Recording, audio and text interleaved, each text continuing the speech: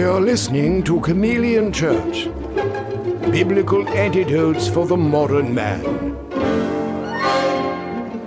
With your host, Allan and Lenny.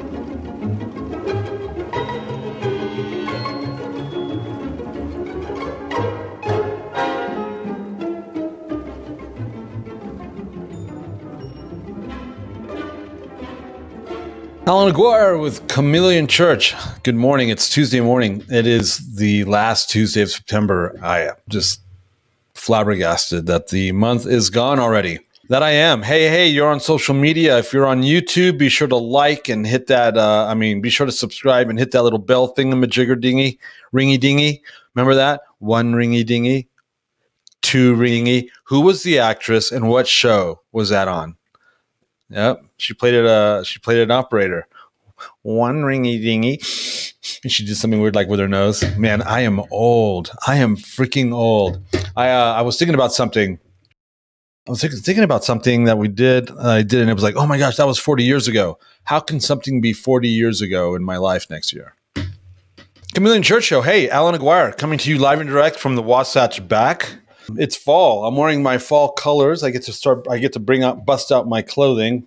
I've got clothes because I heard that someone told me that clothes make the man. Yeah. Hey, I'm drinking some coffee. Look at this. Oh yeah, my Rude Awakening mug. I like this mug. Yep. I had something I wanted to say and then I totally forgot because it was at the spur of the moment, top of the, off the cuff. That's how we roll. Oh yes. If you don't know, if you've never been here before, welcome. We've got all these new people showing up. Thank you. We greatly appreciate it. Yeah. So don't forget social media, do all your social media stuff. If you're on Facebook, leave a comment, say hello. If you have any, see, there I go. I just froze. What did I tell you? You can hear me, but you can't see me. This is when we bring in the illustrious Lenny Parada, who can. Good morning. This is our co-host here, Lenny Parada. Lenny, how you doing this morning? Look at I'm frozen. Good. The Redwood Curtain had some rain the last couple of days, and now it's sunny out there. It's the sun's coming up. It's gonna be beautiful. So it's nice and sunny out there. Yes, it's just starting to break. Really pretty, right through the trees. Well, that's a good thing. Hey, so can you keep us occupied while I try and figure out what the heck this is? Why this is doing this to me again? Oh yeah, welcome everyone. Hey, it's really good to see you. Have a lot of thoughts coming up too. There's just some things happening in the world. You can see what's going on, especially in our country, and it's all one big distraction because. What Allan's going to be talking about, what he has been talking about, and what we're being prepared for is beyond description. It's so important right now, and everybody's feeling this lull. It's the joy of Sukkot's there, but let me tell you, what's about ready to hit, we are going to be prepared. It's not just that we need to be prepared. We are going to be prepared, and we're going to see the mighty ones of God start to rise up. So the scripture says in the end times, the sons of God will manifest. Man, that's crazy. Oof. So we got some people out here that are as old as we are. They know who. They know it's little Lily Tomlin and Laugh-In. Hey, you know where that was recorded in? You remember where Laugh-In was? From beautiful downtown Burbank. That's there right. It is. Burbank boy right here. Oh man, I miss Burbank. Burbank was cool. Burbank used to be, it was all about it, man. Burbank, yeah. They had the best breakfast burrito, and they had best burrito ever in the world. Oh, my gosh. Pippity pow. Pippity pow. Oh, my gosh. Why would you do that to me, Lenny? Why would you bring up... My battle tactic is to navigate around the city through food. The original foodie. Your battle tactic is to navigate the city in a food coma. You got that right. We'll have to carry you off the field of battle, but you'll be fed, well fed. Yeah, Burbank, California, man. What a place to grow up. You grow up with celebrity kids and because of Toluca Lake and the Burbank studios and everything's like literally right there. You can walk. It's just right there. It's insane. But I was actually going to say something in the intro, and I totally forgot, and then I froze. I don't even know what I was going to say. I can't remember. Huh. That's because we're unscripted. I should have written something down. See, someone's out there is going, see. Oh my gosh. Hey, so we sent an invite out to Chris Rosentrader. We don't know if he'll see it. He's an hour. Well, if he's not prepared, he's probably sleeping. But so we don't know if Chris will show up or not. If he does, awesome. If not, we got this. What was the joke? You come for Allan, but you stay for everybody else. Oh my gosh! All right, well, Lenny, we've got a whole hour to do this. We got an hour and 10 minutes. What are we gonna fill up the time with? So we do have a question about the masculine. Am I saying it right? Yep, masculine, MASKILIM. So we will bring that up at some point today. What else? Yeah, we were talking off camera. We were talking a little bit about spiritual versus carnal, because you have a word that word spiritual, you out of your book. A lot of people ask me, but what does it mean to be spiritual? And if it's a term we use, but do people really know what that means? But when you look at it in the scripture, it defines it in Romans. It says to be spiritually minded is life and peace, to be carnally minded is death. But there's an interesting little caveat that nobody ever reads in Romans 8:7. It says, do you realize that those that are carnally minded, the law of God is not even subject to them? Do you know what that says about the law of God and how holy it is? When you take it to its logical end, those that go after their evil inclinations, that's flesh. That's the word for flesh in Hebrew, evil inclinations, and carnality, which is the height of narcissism. It says the law of God can't even touch them. Doesn't it tell us that the law of God's holy? Doesn't it tell us that the law of God doesn't save? But what it is, it's part of the nature. It's the living Torah. It's his love letter. It's his covenant. And to be spiritual, then, if that's life and peace, that means that's what was given to Abraham when he obeyed.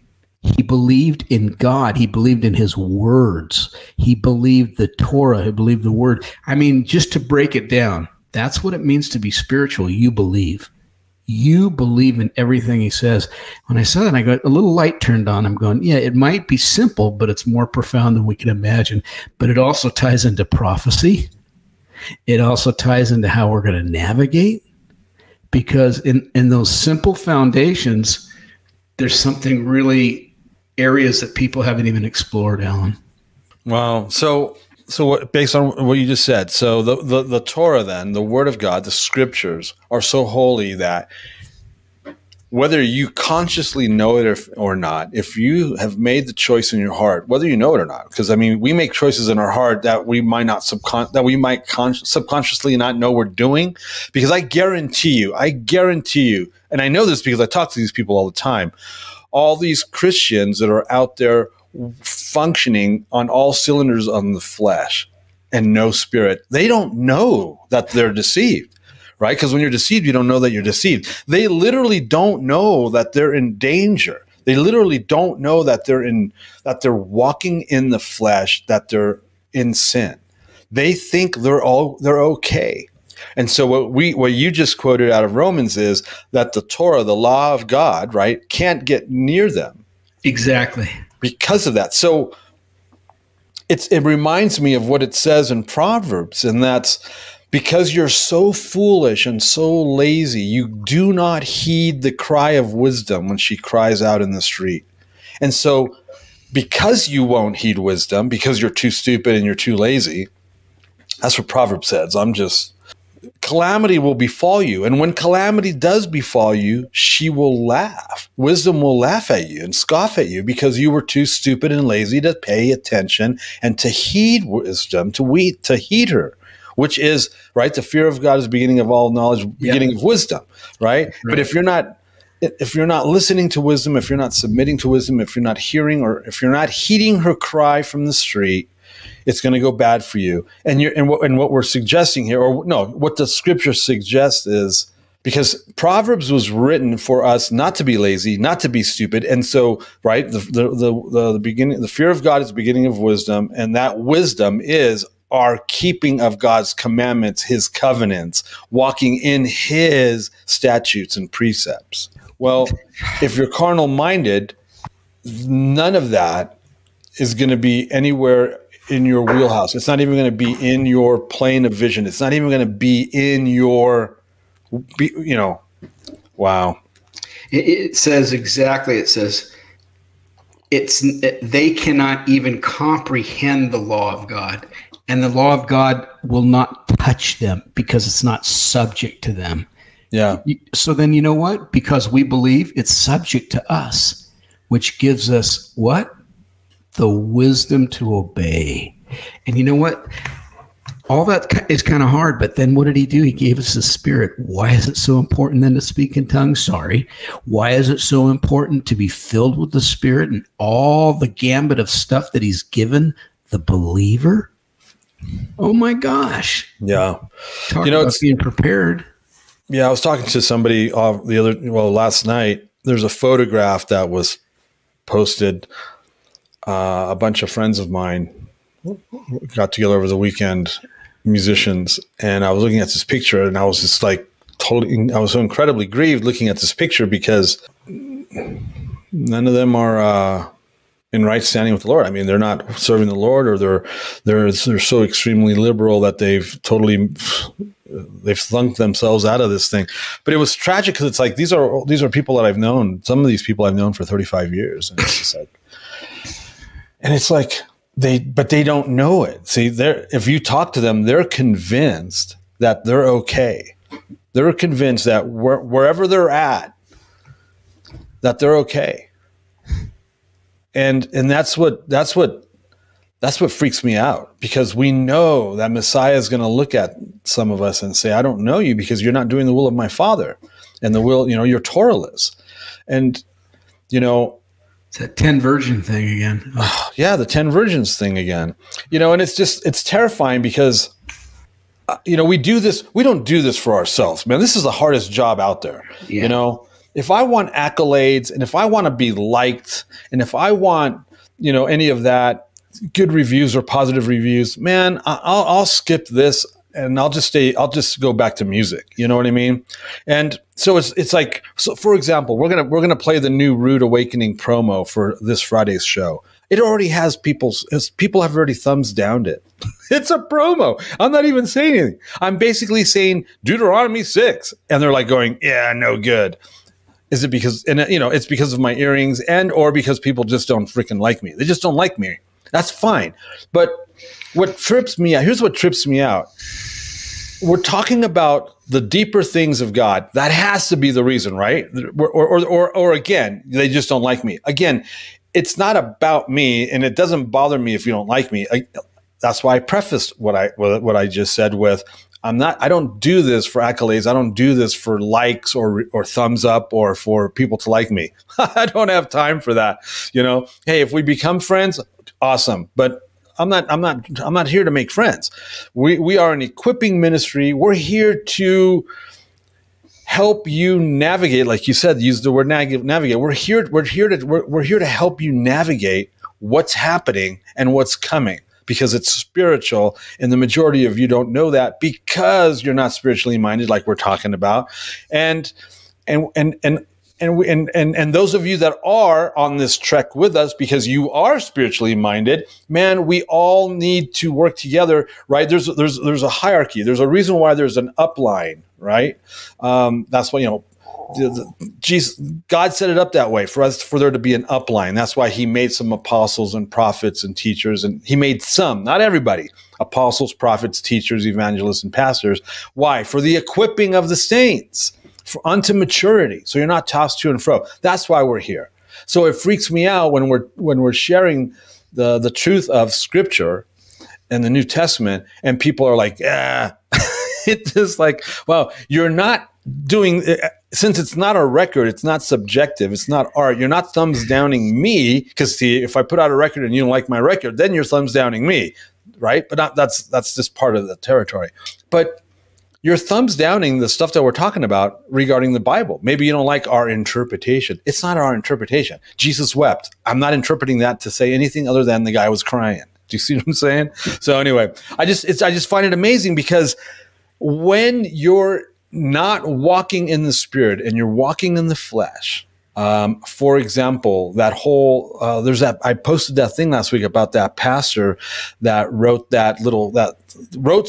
he took these passages totally out of context to support all the mandates that are being thrown around regarding certain things that we don't talk about because we don't want YouTube, because we're being censored in the U.S. of the United States of America these days online. So and then there's people out there pushing Romans 13. You should be submitting to the mandates based on Romans 13, and we're like, wow, not what it says. Gee, aren't you a?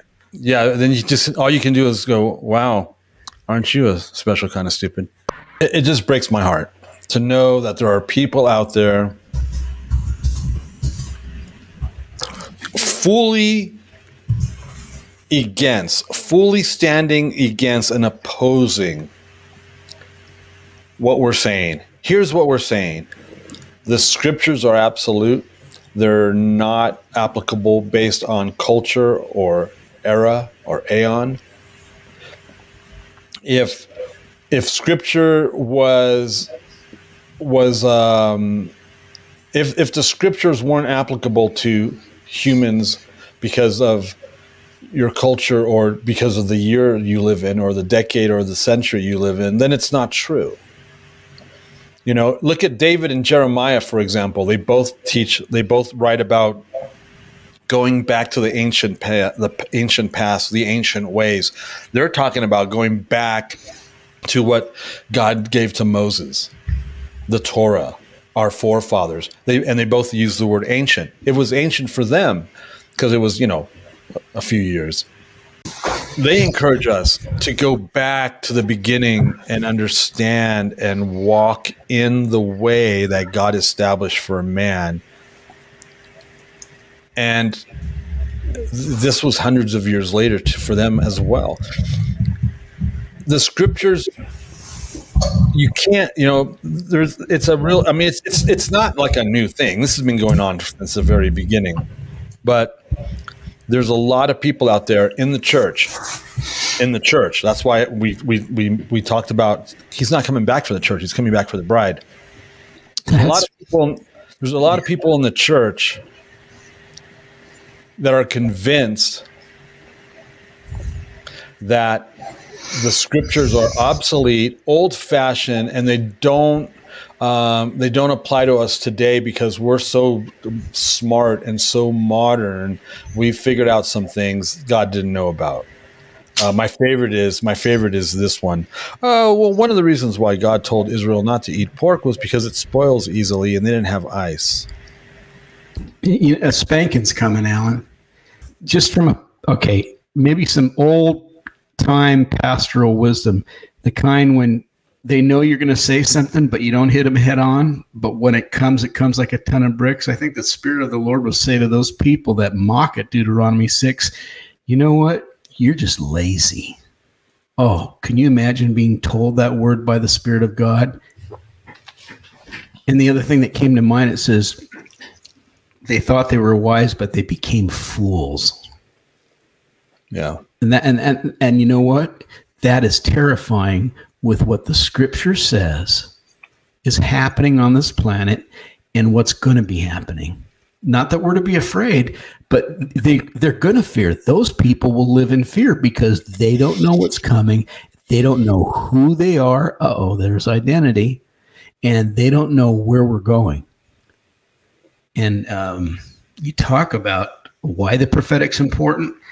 It comes from that root word. One of the words is to navigate. That's what a prophet does. He helps people navigate. That's what prophecy does. That's why Jesus is the testimony of prophecy. Following him teaches us how to navigate life. Yeah. It's amazing. It's like, it's literally the equivalent, and I think I wrote it down in something. It's the equivalent of being a hamburger connoisseur, but you don't eat meat. We're coming at Jesus and we're approaching Jesus and we're approaching faith and Christianity, but we don't like him. We don't like the guy. We don't like what he represents. We don't like his foundation, his roots. We don't like what his dad said. We're convinced he came and changed everything. We're convinced that because of him, none of this applies. It's insanity. It's absolute insanity. And so, I don't.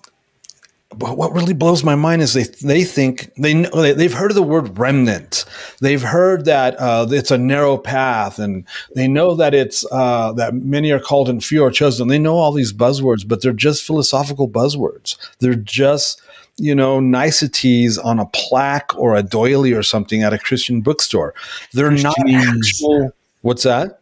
Christianese. Yeah, it's not actual words to live by, because I guarantee you, the Christian left believes they're the remnant. I guarantee you the Christian left believes they're the chosen. I guarantee you. Their arrogance tells us that. But they don't subscribe to like 90% of the text. They're social justice warriors, and so are we. Heck, we've been working with the disenfranchised and the homeless and the hungry and the prostitutes and the drug addicts and we've been working with those people since I was a teenager. Our children work with those people because we raised them up to do that. We feed kids here now. Isn't that insane? The Christian left actually believes that conservatives aren't capable of humanitarian aid or anything like that. That's like the weirdest thing. But anyway, they picture us with horse whips. Sorry, they think they don't believe that they're the majority. That they're called but not chosen. They don't believe that they're the majority. And I mean, everyone that's lining up for the hokey pokey is convinced they're. I don't know. We should probably stop because I will eventually say something, and I don't want to. I know. Yeah. I was thinking of some things right now. It's just when you're deceived, you don't know that you're deceived. How can you tell that you're deceived? Well, are you keeping the commandments? Let's start there. Are you keeping the 10 commandments? The majority of them are keeping 9. They're not keeping all 10. They're not keeping the 4th commandment. Are you keeping God's Sabbath or the Catholic Sabbath? I'm not a Catholic, so I don't keep the Catholic Sabbath.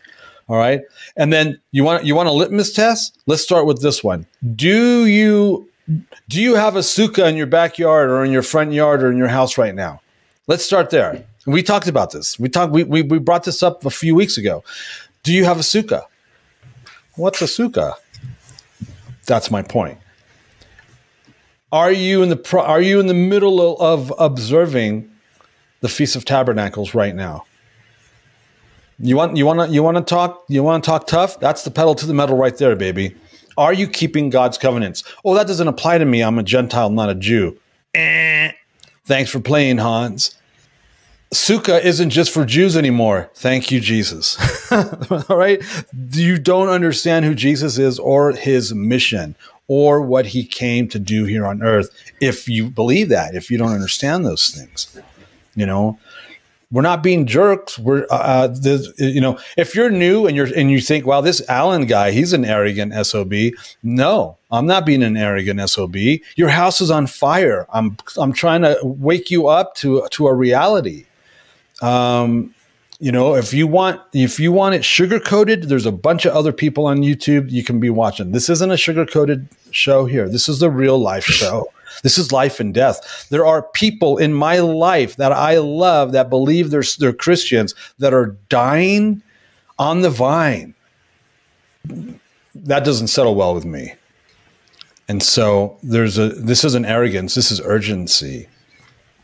Because things are happening. Things have happened and things are happening that are doing what Lenny shared a word with me back in the 80s. God's drawing a line.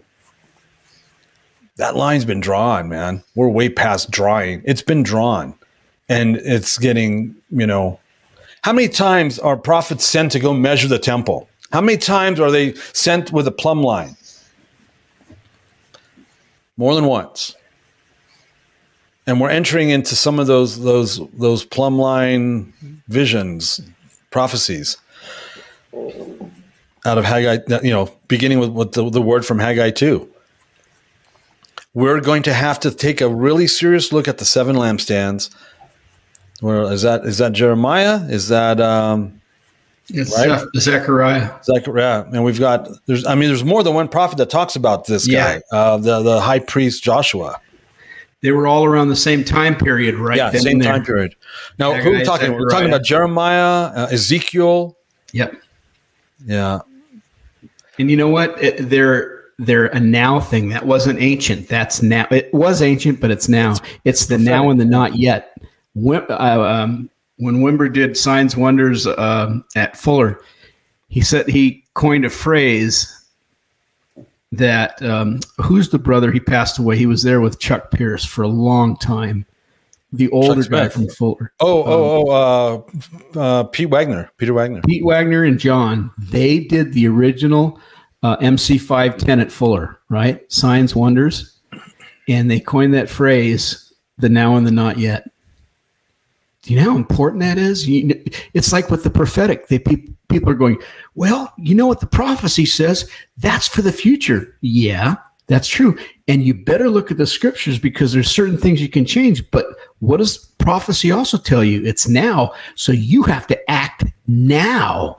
That means if he's saying that you have the ability to pray and to change things and believe things for it, and you skip on that one, you're just as guilty. He goes, you're trying to figure out where it fits. He goes, you're supposed to be obedient to me now. So if you can change the course of evil, you better do it. Wow. And then there's still the reality is that there's certain things that we're not going to change. You better be prepared because it's coming down the pike and it ain't going to change. Yeah. And you know what? That's that tension that everybody wants to have mastery over, but you can't. The only thing that'll guide you is prophetic and the fear of the Lord. Figure that one out. But what does it say in Hebrews 11? Faith is now. Now faith is. So that means it's a present. It's a present imperative that you believe, just like, oh boy, I don't want to go there with the elections, but I better back off. Faith is now, and yet it's the future. Yeah. Figure that, and you know what? Don't try to put a handle on it. You can't. You got to walk in the fear of God.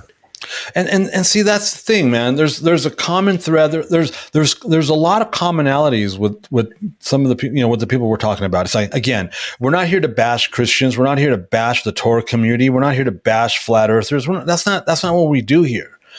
It might sound to the untrained ear, it sounds like we're bashing people, but we're not bashing people. So, for example, There's commonalities with the Christian left. There's commonalities with people of faith that are walking in fear. There's commonalities with people of faith that don't believe. Right? What are these commonalities?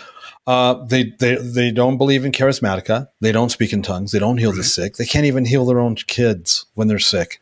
They can't cast out demons. They can't heal people from unclean spirits. They can't prophesy. They don't have spiritual discernment. They don't hear the voice of God. There's these common things they all share. And a lot of them, eat pork, and they it's two camps. There's those of us that are in the Torah community that eat clean, that eat biblically, and follow the feast, but are lacking the charismatic piece. All right, Jesus was a Torah observant charismatic. Paul was a Torah observant charismatic. Jude, Peter, John, Matthew, Mark, they were all. Luke, because even though he was a Gentile, they were Torah observant charismatics. It's not one or the other. And one of the main attributes to the people that we're talking about, these are people, I know their names, I know their faces, I know their families, I know their children, their wives. I know these people. I have so many friends that fall into this category, and it just breaks my heart. And so,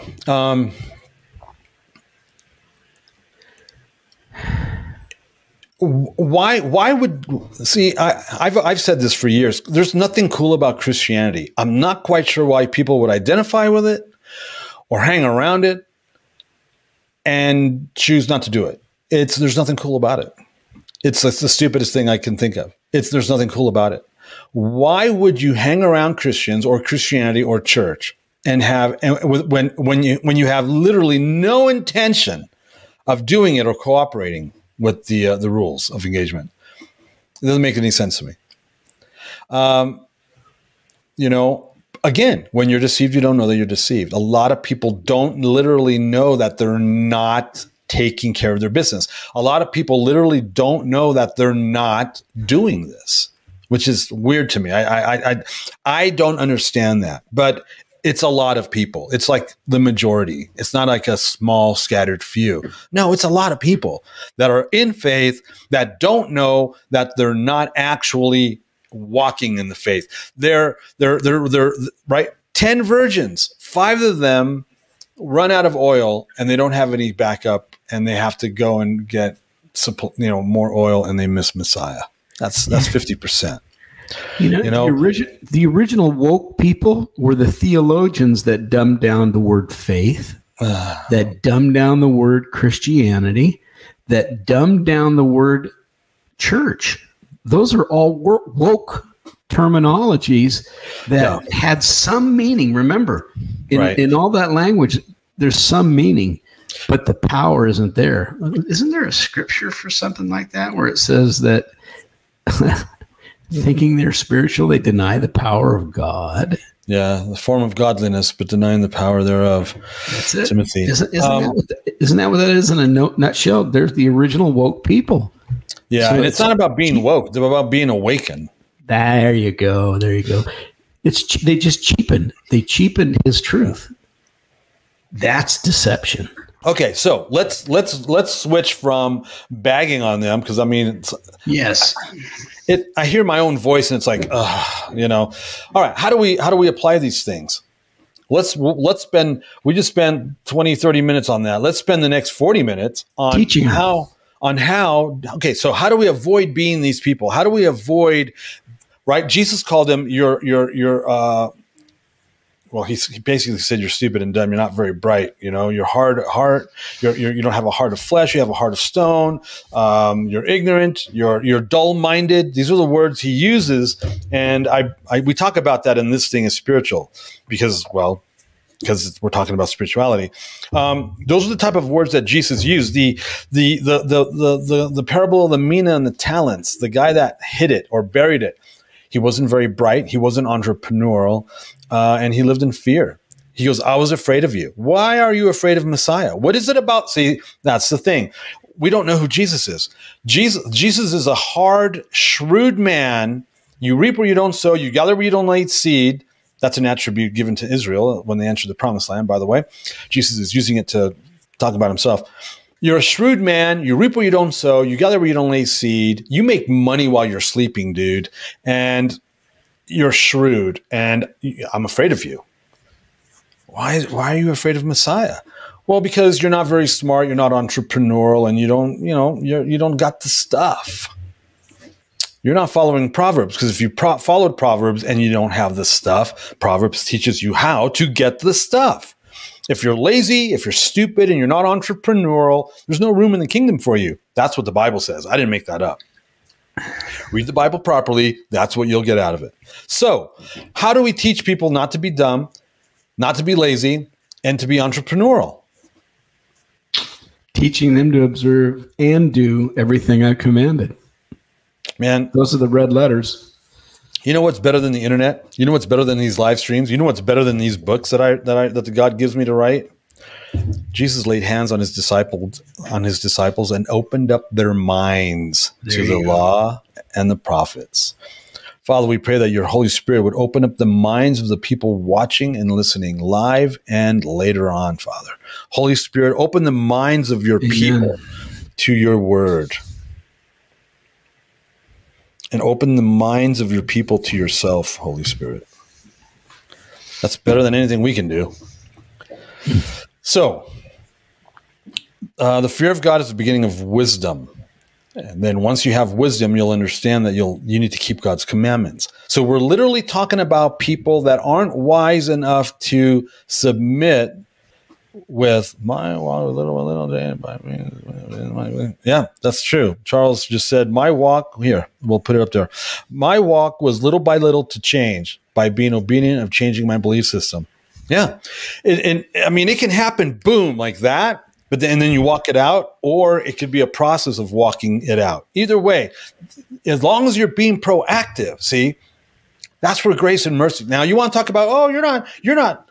What about grace? What about mercy? That's grace and mercy. God's grace and mercy is giving you the ability to hear this word today and live another 30 years or whatever. And you know what I'm saying? You can walk this out.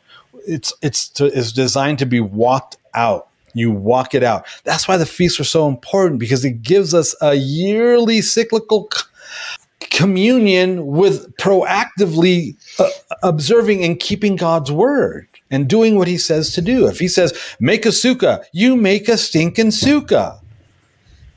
If he says, eat leavened bread because the covenant is made in the eating of matzah, you eat unleavened bread.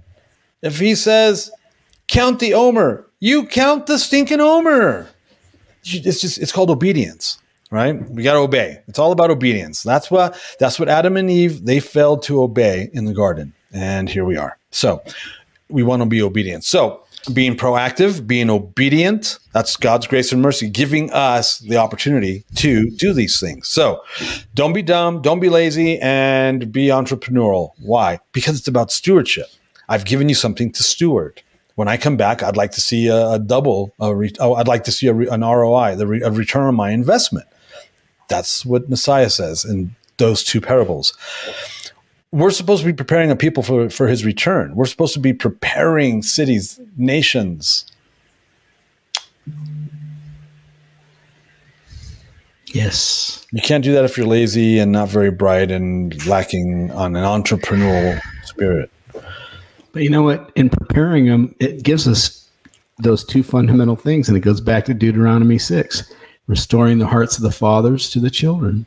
There it is right there. And the other one, bringing the disobedient to the wisdom of righteousness. Okay, so let's go there. There you go. There's the instruction. How do we equip these people to be entrepreneurial? And that doesn't just mean business and money, but it does. It also means evangelism and stewardship.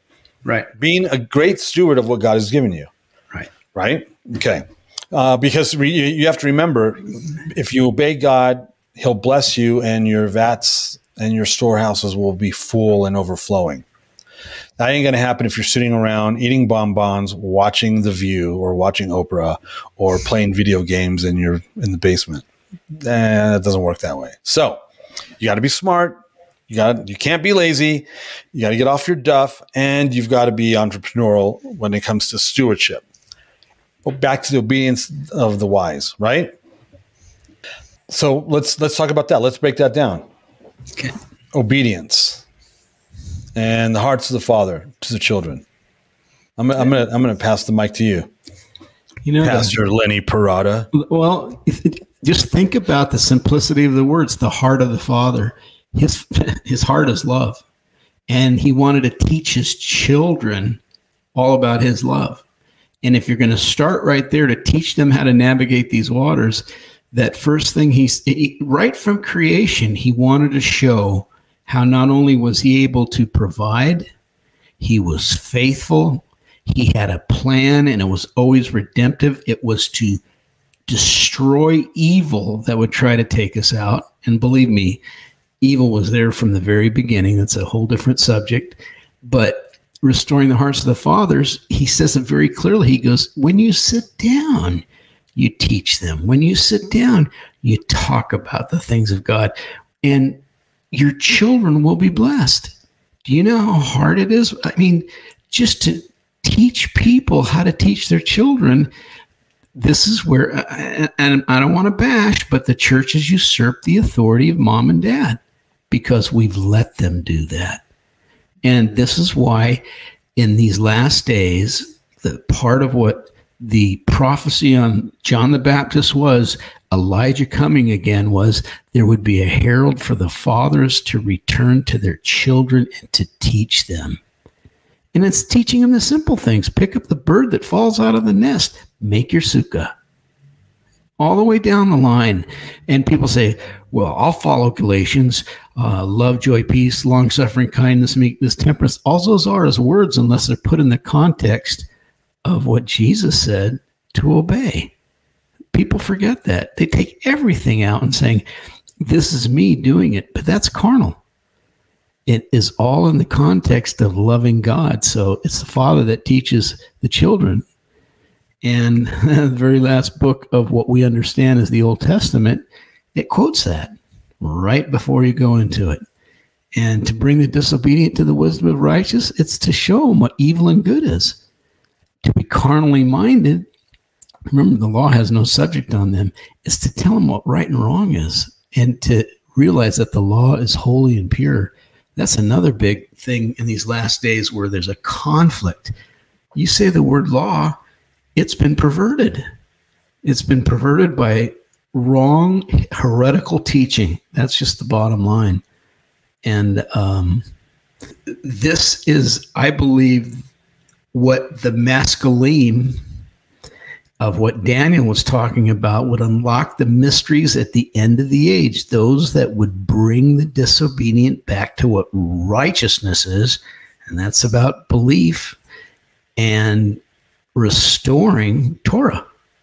So, how do we equip people into being wise, fearing God, not lazy, and proactive? Let's use the word proactive instead of entrepreneurial, because I think saying the word entrepreneurial scares people because it has to do with money and business, and money and business scares people of faith most of the time. You don't necessarily hear the parable of the shrewd manager being taught at churches because they can't teach that because they don't. Anyway, so we'll say proactive. So how do we equip people to be smart, proactive, and walking in the fear of God? Like you said, by teaching them the difference between clean and unclean, holy and profane, right and wrong, truth, lie. That's what you said right before that guy over there cut you off. And then the masculine. So it's teaching you scriptures. How hard is it to get people to read their Bible? It's painful. My gosh. That's why in the Feast Unlocked book, again, I'm not saying this to plug books. I'm saying this because these are references. These are resources. In the Feast Unlocked, I explain how difficult it is for American Christian men, right, to function as the priests in their own home and lead their family in communion. So in the chapter on Shabbat, we discussed that. American, I'll just use American because we live in the United States of America. I know there's people watching from all over the world. In the States, let's just narrow it down to the United States of America. Christian men are not functioning as priests in their home or sheep and leading their family in communion. It's difficult for them.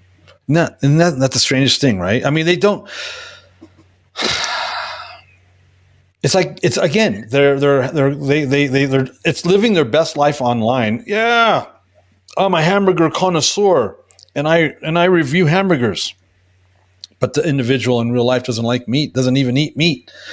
It's the same way. We can't be disenfranchised from the things that moves God's heart and say that we're Christians. Wow, the same things that move His heart must move ours in order for us to be effective ministers of the gospel. Why?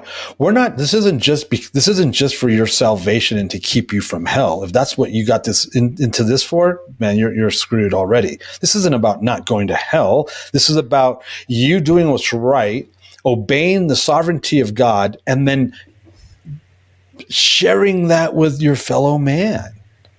You can't make disciples of nations if you're not telling other people about Jesus. That doesn't mean you preach Torah or flat earth to them. No, you preach Messiah, their need for Messiah. That's what you preach to them. That's what you You love people into a right relationship with Jesus. See, we've taught people how to find their safest and their most happy place in this life. The secret. That's what they want. How can I have my happiness here and yet love God? And it doesn't work like that. We haven't taught them that he's God and we're not. And what our hope should be is to be like him and his Father, because Jesus said something. He goes, if you're mine, you'll look like me. And guess what? You'll look like my Father. Read John 14, 15, 16, and 17. There is those were his words. That's his testimony in a lot of different ways. You want to know what his testimony is? It's wrapped up in those 4 chapters. And it ends with this. He goes, I and him and me. And guess what? You're supposed to be in us. I'm just paraphrasing.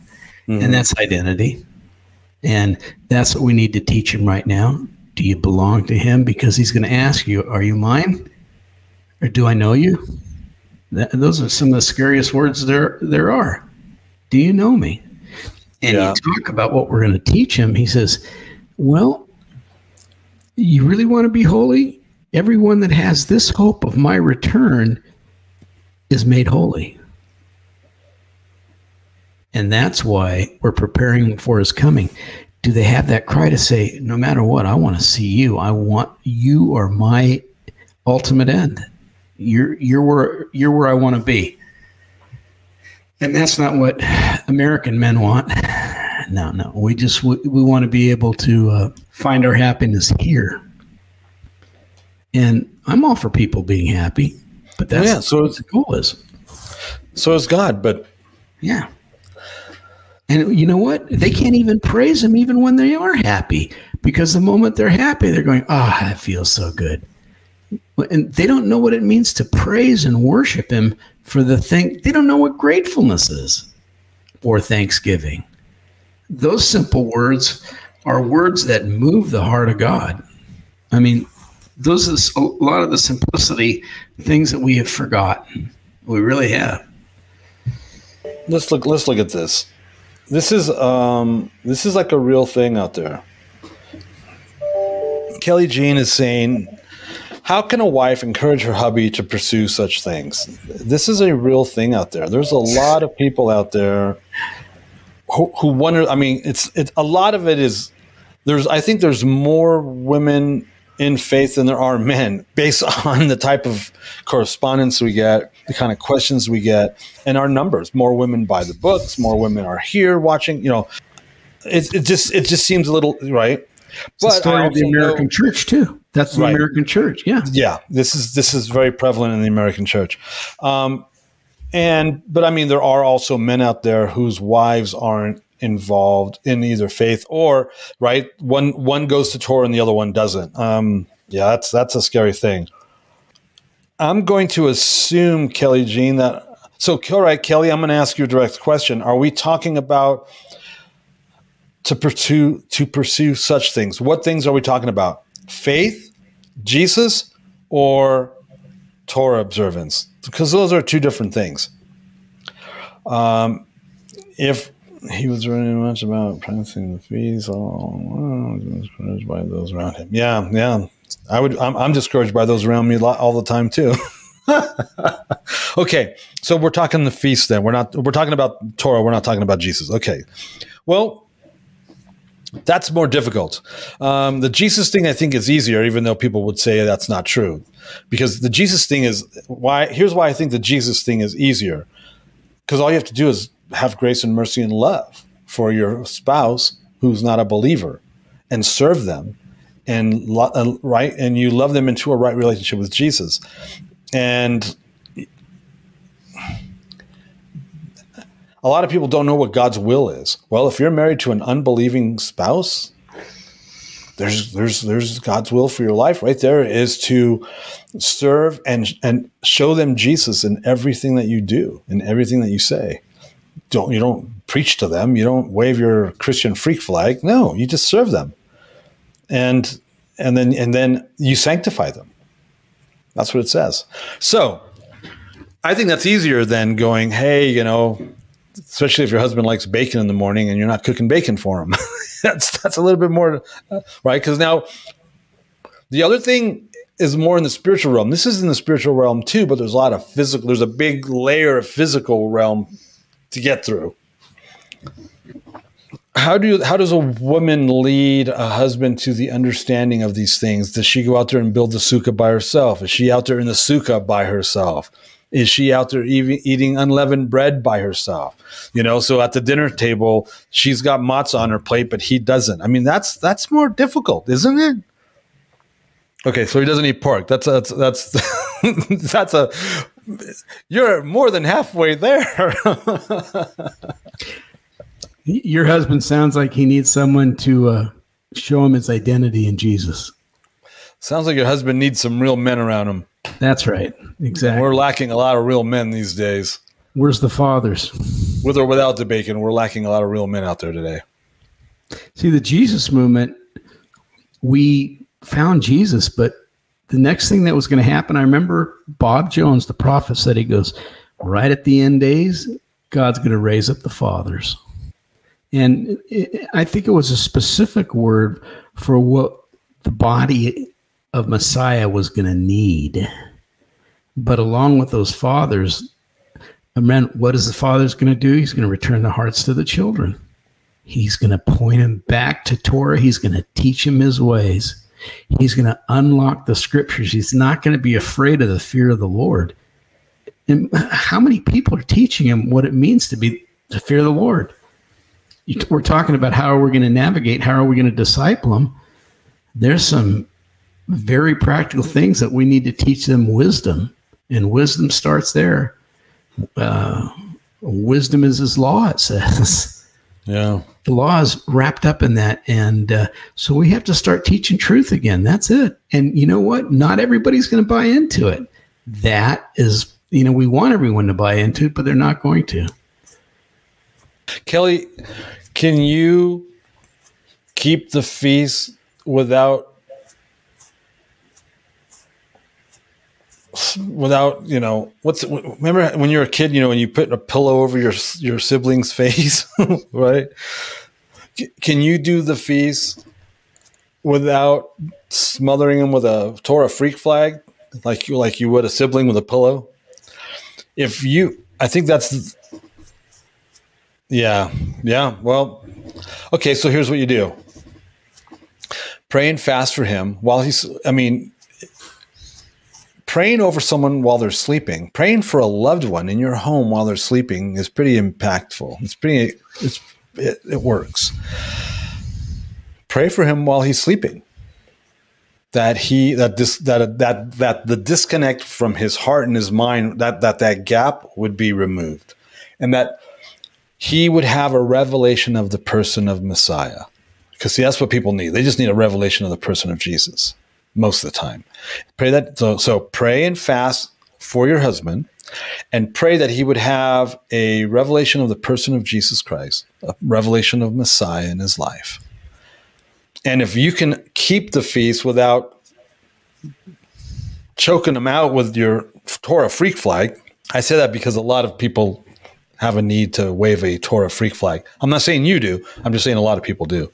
And I love the fact that you're LOLing. I appreciate that. And so, if you can do it's like, I don't know. Make it fun for him. Like for example, during the Feast of Unleavened Bread, have your matzah on his plate. Have your matzah on your plate. And you can always, just you're minding your own business, you're eating your dinner, grab your matzah and make sure he hears you breaking it, and then just kind of give him that look. You know what I'm saying? Make it playful. It doesn't have to be a weird thing. We had a prophetic worship band a few years ago called Ministries Walking, and we had a couple songs. It was a prophetic worship band, and we had a couple songs that were bossa nova style. And we would kick into those songs, and I would call out married couples, come up to the front with your spouse and dance with your spouse before the Lord. And they didn't know what to think about that. They had never done it before. They had never danced with their wife or their husband before the Lord. And we're playing this really sexy, beautiful worship music. We brought the sexy back to worship. We literally did. And it made them very uncomfortable. And we would have to coax them. And they would finally, people would come up. They would finally go, oh, it's okay for me to dance with my wife or with my husband before the Lord. Man, God made intimacy. He made sex. He made those feelings for us. We don't need to be afraid or ashamed of them. So and I bring that up only because I mentioned the sexy cracking of the matzah. You know what I'm saying? Man, because I know you love your husband, right? And you just want him to be in right standing with the Father. You want him to be all that he is in Messiah now. So I understand that. Yeah. That's amazing. Cool. Thanks, Smiley One, for interacting as well. Hello, I'm saying hello to you today. Oh my gosh. Yeah, this God thing isn't weird. And we make it weird. We don't have to make it weird. It's a normal thing. It's, don't make it weird. It was supposed to be fun. Yeah. It was supposed to fill our hearts with joy.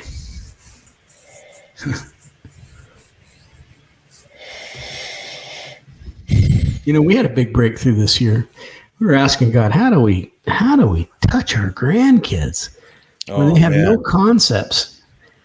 For about an hour and a half, they were outside waving their flags in the sukkah.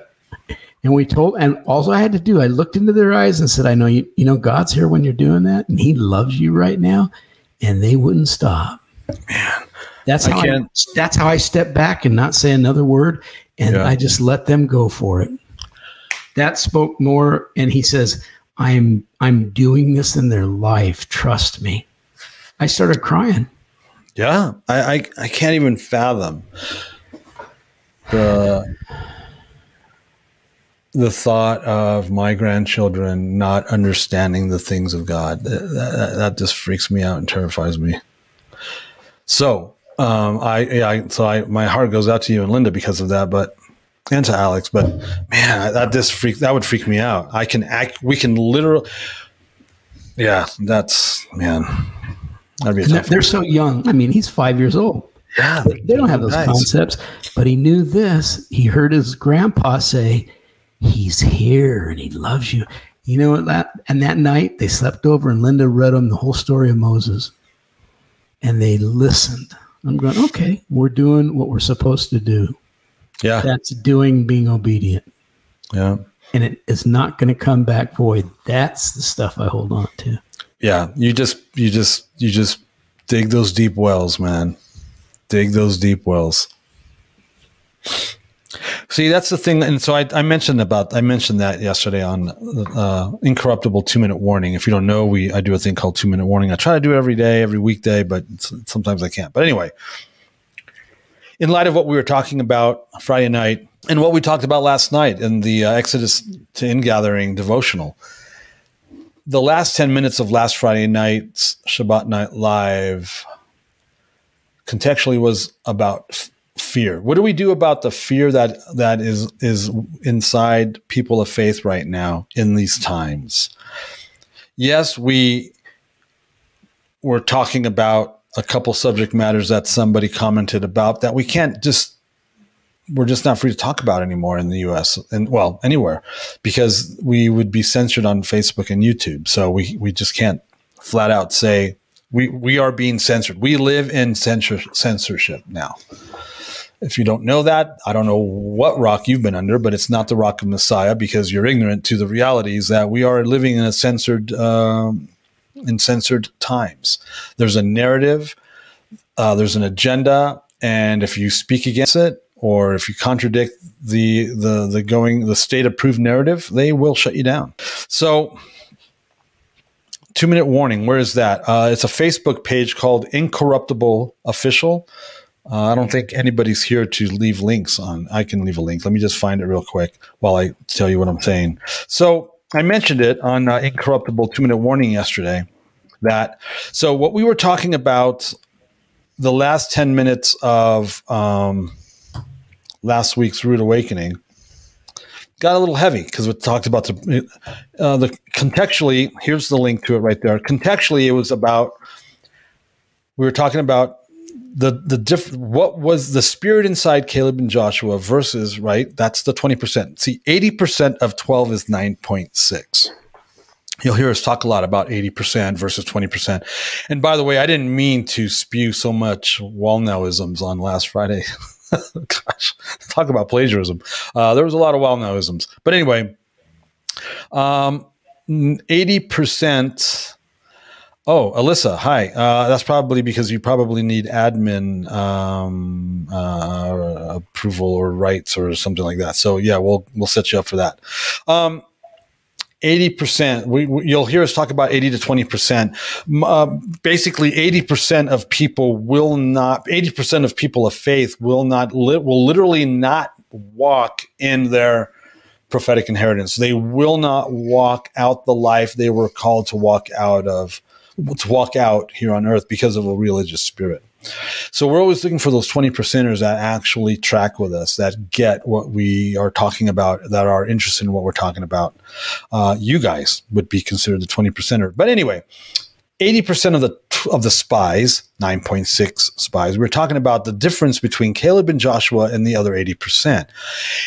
How does that apply? The spirit of Caleb and Joshua, that prophetic spirit of seeing the practical. Oh, the Nephilim are the giants in the land. They're occupying our prophetic inheritance, demonic strongholds, and we need to dispossess them. Right? The whole thing God's trying to teach Israel from a shepherding people to a warring people, so that they can go and dispossess the inhabitants of the land of Canaan, the Canaanites, because the majority of them are not entirely human. The Nephilim are there. Well, that scared them. That freaked them out. And they thought, oh my gosh, the coolest motorcycle just drove by. One of those old, oh my gosh, I got to go. I should run out there and stop the guy. Anyway, sorry. Shiny thing.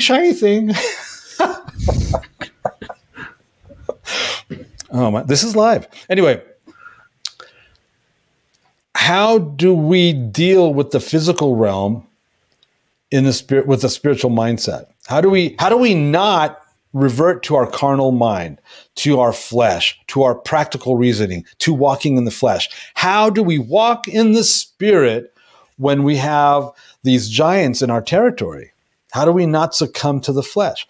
So the question was, how do we do that here and now with what is going on out there? Because a lot of people of faith are resorting to fear right now. And so in yesterday's Incorruptible 2-Minute Warning, I mentioned God's sovereignty. God is sovereign. He's the king of the universe. Baruch atah Adonai Eloheinu melech haolam. Blessed are you, Adonai our Elohim, king of the universe. He's the king of the universe, which means he's the ruling authority of our reality. He's our sovereign. And because he's our sovereign, what our sovereign has, what the other gods don't have, is his eyes actually see and his ears actually hear, and he's for me, not against me. And all he desires is for me to walk in obedience to his word and to obey his word, because I'm his treasured possession. A royal priesthood, a kingly priest, to expand territory and to bring heaven down over that territory. And he's sovereign. And because of his sovereignty, I don't have to fear what is happening around me. If I can't pay my bills, I don't have to fear. I just need to figure out why my storehouses aren't full, and then go figure that out and then go do it. And that's usually because we're not in obedience, and there's sin, and we're in disobedience. Obedience brings blessing. Disobedience brings non-blessing. What if I don't cooperate with the narrative out there and I lose my job? Well, we don't have to fear that, because my job isn't my provision. God is. He's my provision. And he says that he will bless me if I'm obedient. So we have to be faithful, right? By giving our first fruit offerings to the people that feed us, to the ministries that feed us. We don't do tithes. We explain all that in here. We don't do tithing because we're not Levites, and we're not giving to the Levite. The tithe is exclusively for the Levite. So we give offerings, we give gifts, we give first fruits offerings every month and every year. So we don't have to fear not cooperating with the narrative out there. If I don't cooperate with the narrative out there, I might lose my job. Well, no, you obey God, and you have to be faithful to the things that God says to be faithful in, so that He can bless you. So we don't have to fear whether we have money or not. We don't have to fear that. Jesus actually said, "Don't be like the pagans. They worry about food. They worry about money. They worry about how they're going to clothe themselves." No, seek first the kingdom of heaven. Seek first the kingdom. That's what we teach around here. That's what we're trying to equip you. We're trying to equip you with resources like this. We're trying to equip you with resources like this on the calendar on how to walk in God's will, how to walk kingdom psychologically, mentally, emotionally, spiritually, physically, as a man, as a woman, as a son, as a daughter, as a grandparent.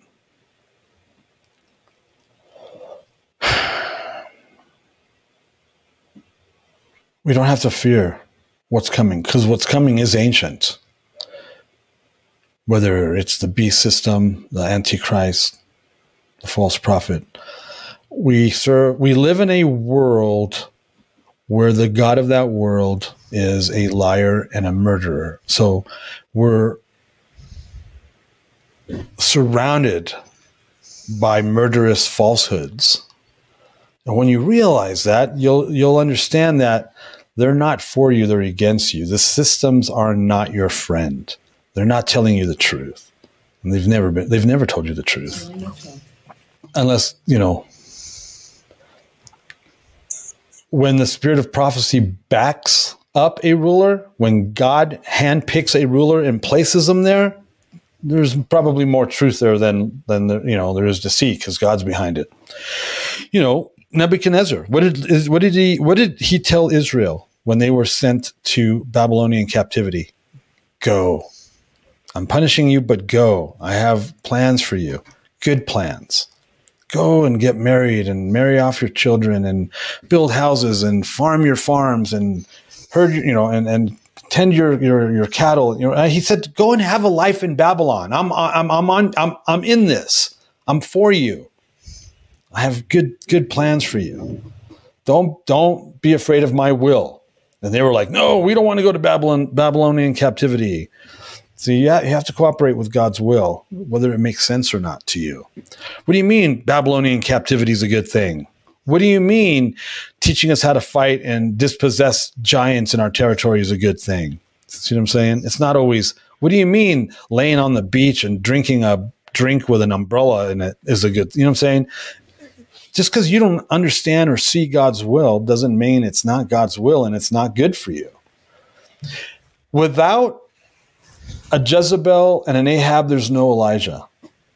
Without a tribulation, a false prophet, a beast system, and an antichrist, there's no returning of Messiah. I want Messiah to return. But you're going to have to deal with the other stuff that comes with his return. Yes. We're hearing right now the voice of the masculine. These are the voices that are being raised up right now. And at the very beginning when we started, Don asked that question. It's those who can lead others into understanding and wisdom. And it's not the wisdom of a smart intuition.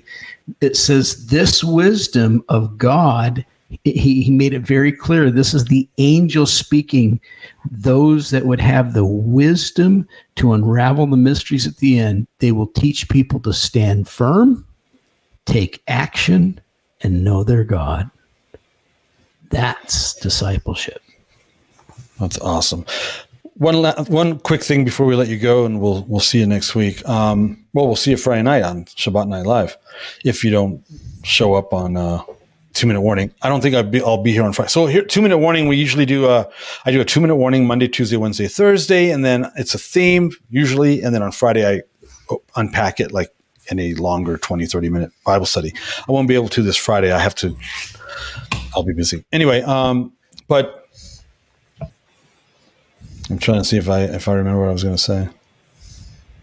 Anyway, I'll remember it. It'll come out at some point. Yeah, it's just. Oh yes, I do remember. Shadrach, Meshach, and Abednego. Those are their Babylonian names. My Christianity isn't based on I don't want to go to hell. That's not why I got into this thing. In the same way, Shadrach, Meshach, and Abednego, here's what they said. My God is capable of delivering me from your fire. My God is capable of delivering me from hell's fire. But even if he doesn't, I will not bow down to your system. My sword is his because it's the right thing to do, because he is sovereign. Don't fear the fire. Don't heed the bad report. God is sovereign. He knows what's happening. He knows what's going on. And all he's asking of us is to stand firm on his word and on his testimony, right? Remember, Israel balked. They freaked out. They wanted to go back to Egypt when they heard about the Nephilim. And God asked Moses, how long are these people going to despise me after all I've done? They think I brought them out here to kill them. That's not how he is. He doesn't give you stone when you ask for bread. He doesn't give you snake when you ask for fish. He's a good Abba. And he loves you and he's for you. And all his thoughts for you, I'm praying for you if you don't know, all his thoughts for you are good thoughts, and they outnumber the stars in the sky and the grains of sand. You are his favorite one. You're listening to Chameleon Church, biblical antidotes for the modern man. With your host, Ellen Aguirre.